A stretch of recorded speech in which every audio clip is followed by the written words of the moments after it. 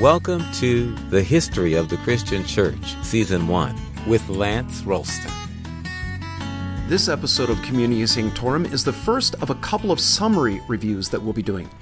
My plan is to continue on as we have, pausing occasionally to, in one episode, catch us up in broad strokes on what we've covered so far. My hope is to avoid the whole can't see the forest for the trees thing. Now, for those listeners where English is a second language, that phrase is an idiom that means the loss of perspective behind too many details.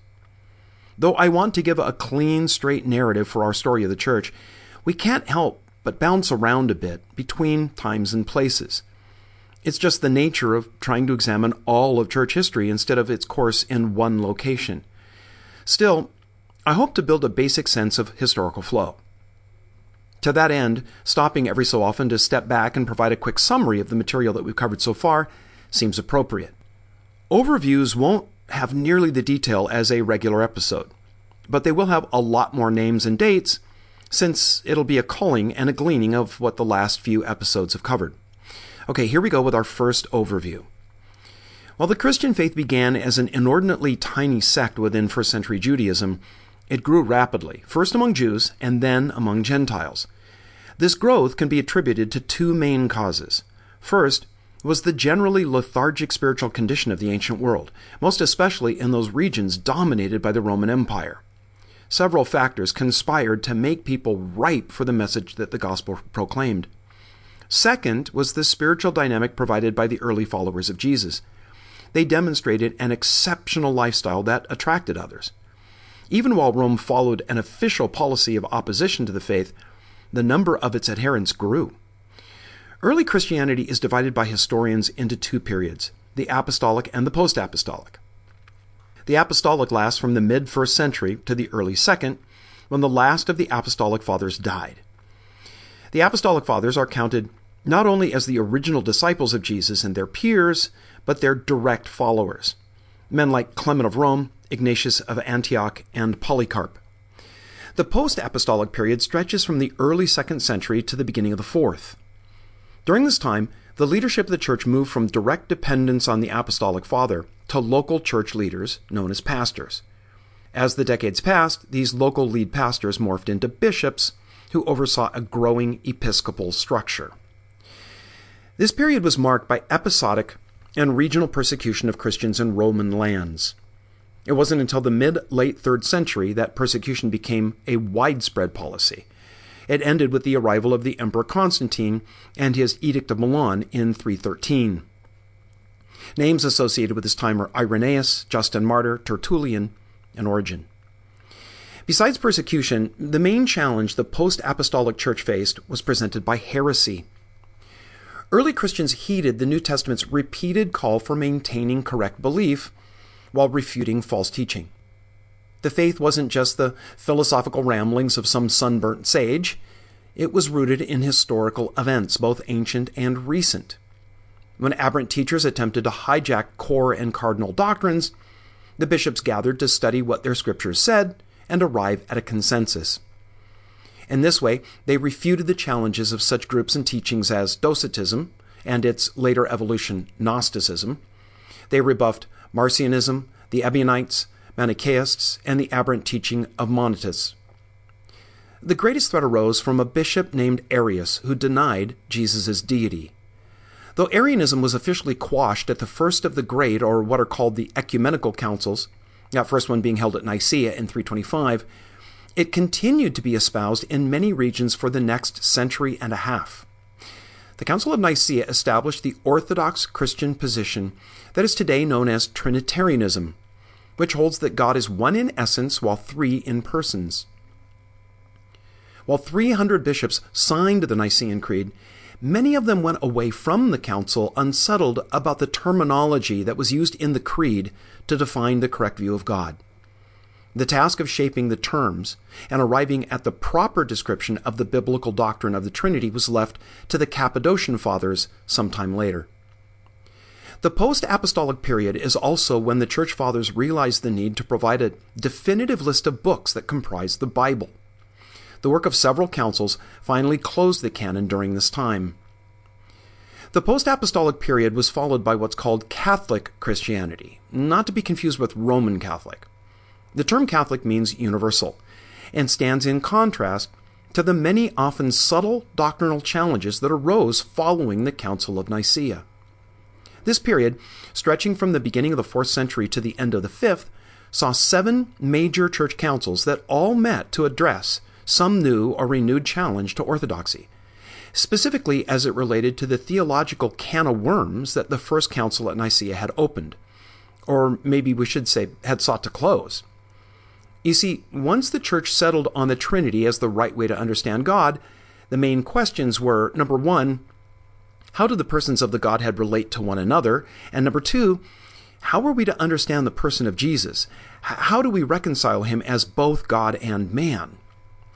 This second issue ended up in some bloody brawls as advocates of different positions used the debate to secure political favor and religious prestige.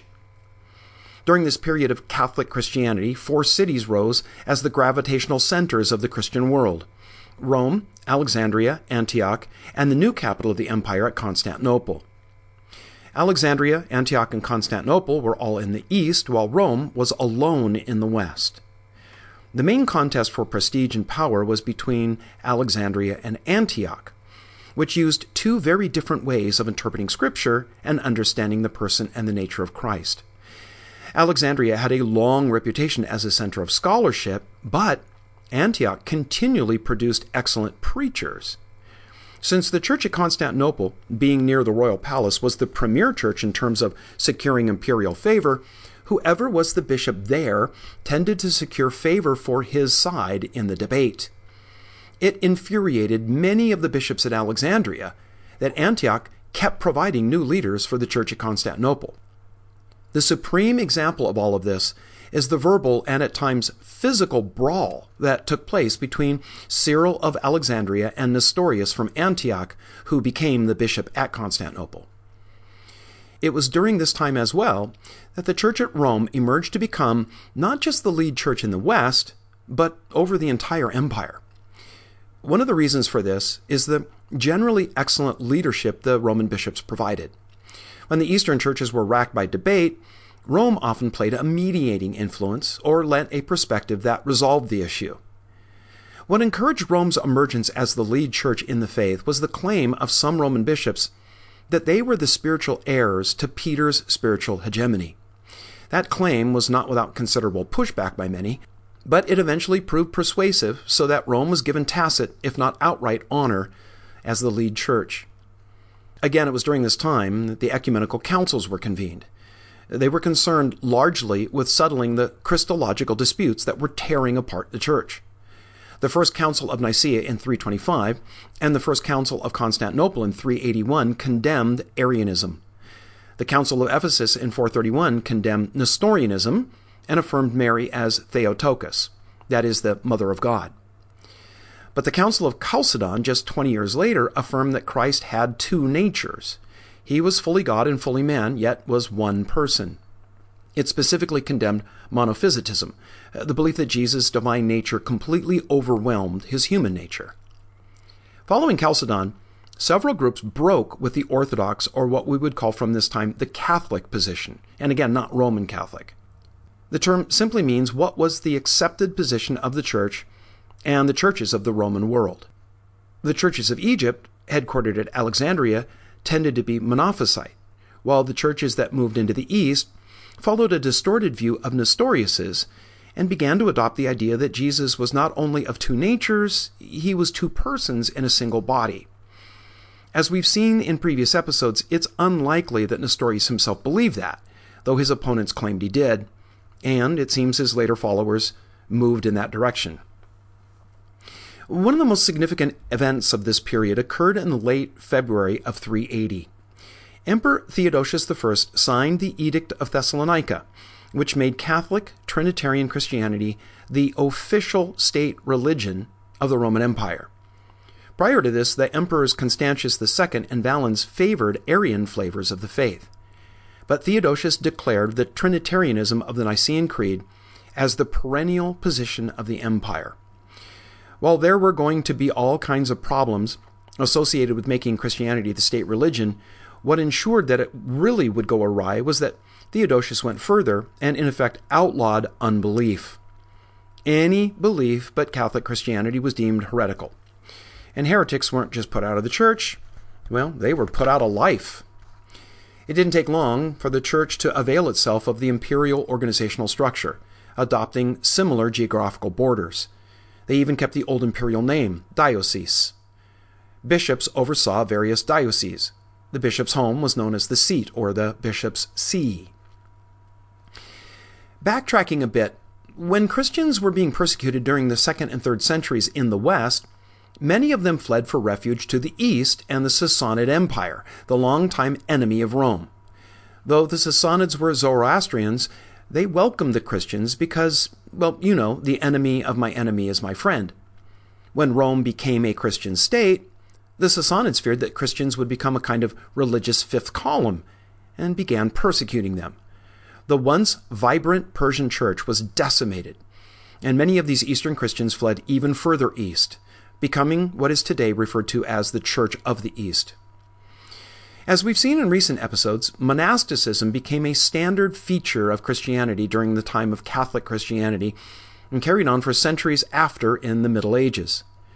While there are dozens of names associated with this time, we'll limit our list to a few as we wrap up this episode. There were the Cappadocian Fathers, Basil the Great, his brother Gregory of Nyssus, and their friend Gregory of Nazianzus. There's the Popes Damasus I and Leo the Great. We've mentioned Cyril of Alexandria and his nemesis, the defrocked and banished Nestorius. There's the astoundingly gifted Bishop of Milan, Ambrose, and his student, who eventually outshined his teacher, Augustine. This is the time of Jerome and the golden-tongued Chrysostom. It's the time of Attila the Hun and Alaric, whose Goths sacked Rome. It's the age of the Vandals, who are such brutes they gave their name to bad behavior. It's also the time of an interesting character whose life has become a thing of legend, Patrick of Ireland, and we'll be taking a look at him soon. The era of Catholic Christianity ends in the late 5th century with the fall of the Western Roman Empire. Now, this is, of course, an arbitrary line that we draw, especially when we consider that the Eastern Empire saw itself as the continuation of the empire for another 1,000 years. But most historians see the fall of the Western Roman Empire as a momentous event that leveled a blow to the European mindset that it took them centuries to recover from. Thus, the period between the Roman Empire and the modern era is called the Middle Ages. And while it's been fashionable for a long time in the popular idea of history to see the Middle Ages as dark, and a long stretch when nothing much of consequence happened, the more astute student knows that the Middle Ages were a time of amazing development. Thanks for joining us at Communio Sanctorum. We really appreciate your listening and subscribing. Listeners are invited to like the Communio Sanctorum Facebook page and to write a review in the iTunes store. For both Facebook and iTunes, search for History of the Christian Church. Looking forward to joining you next time.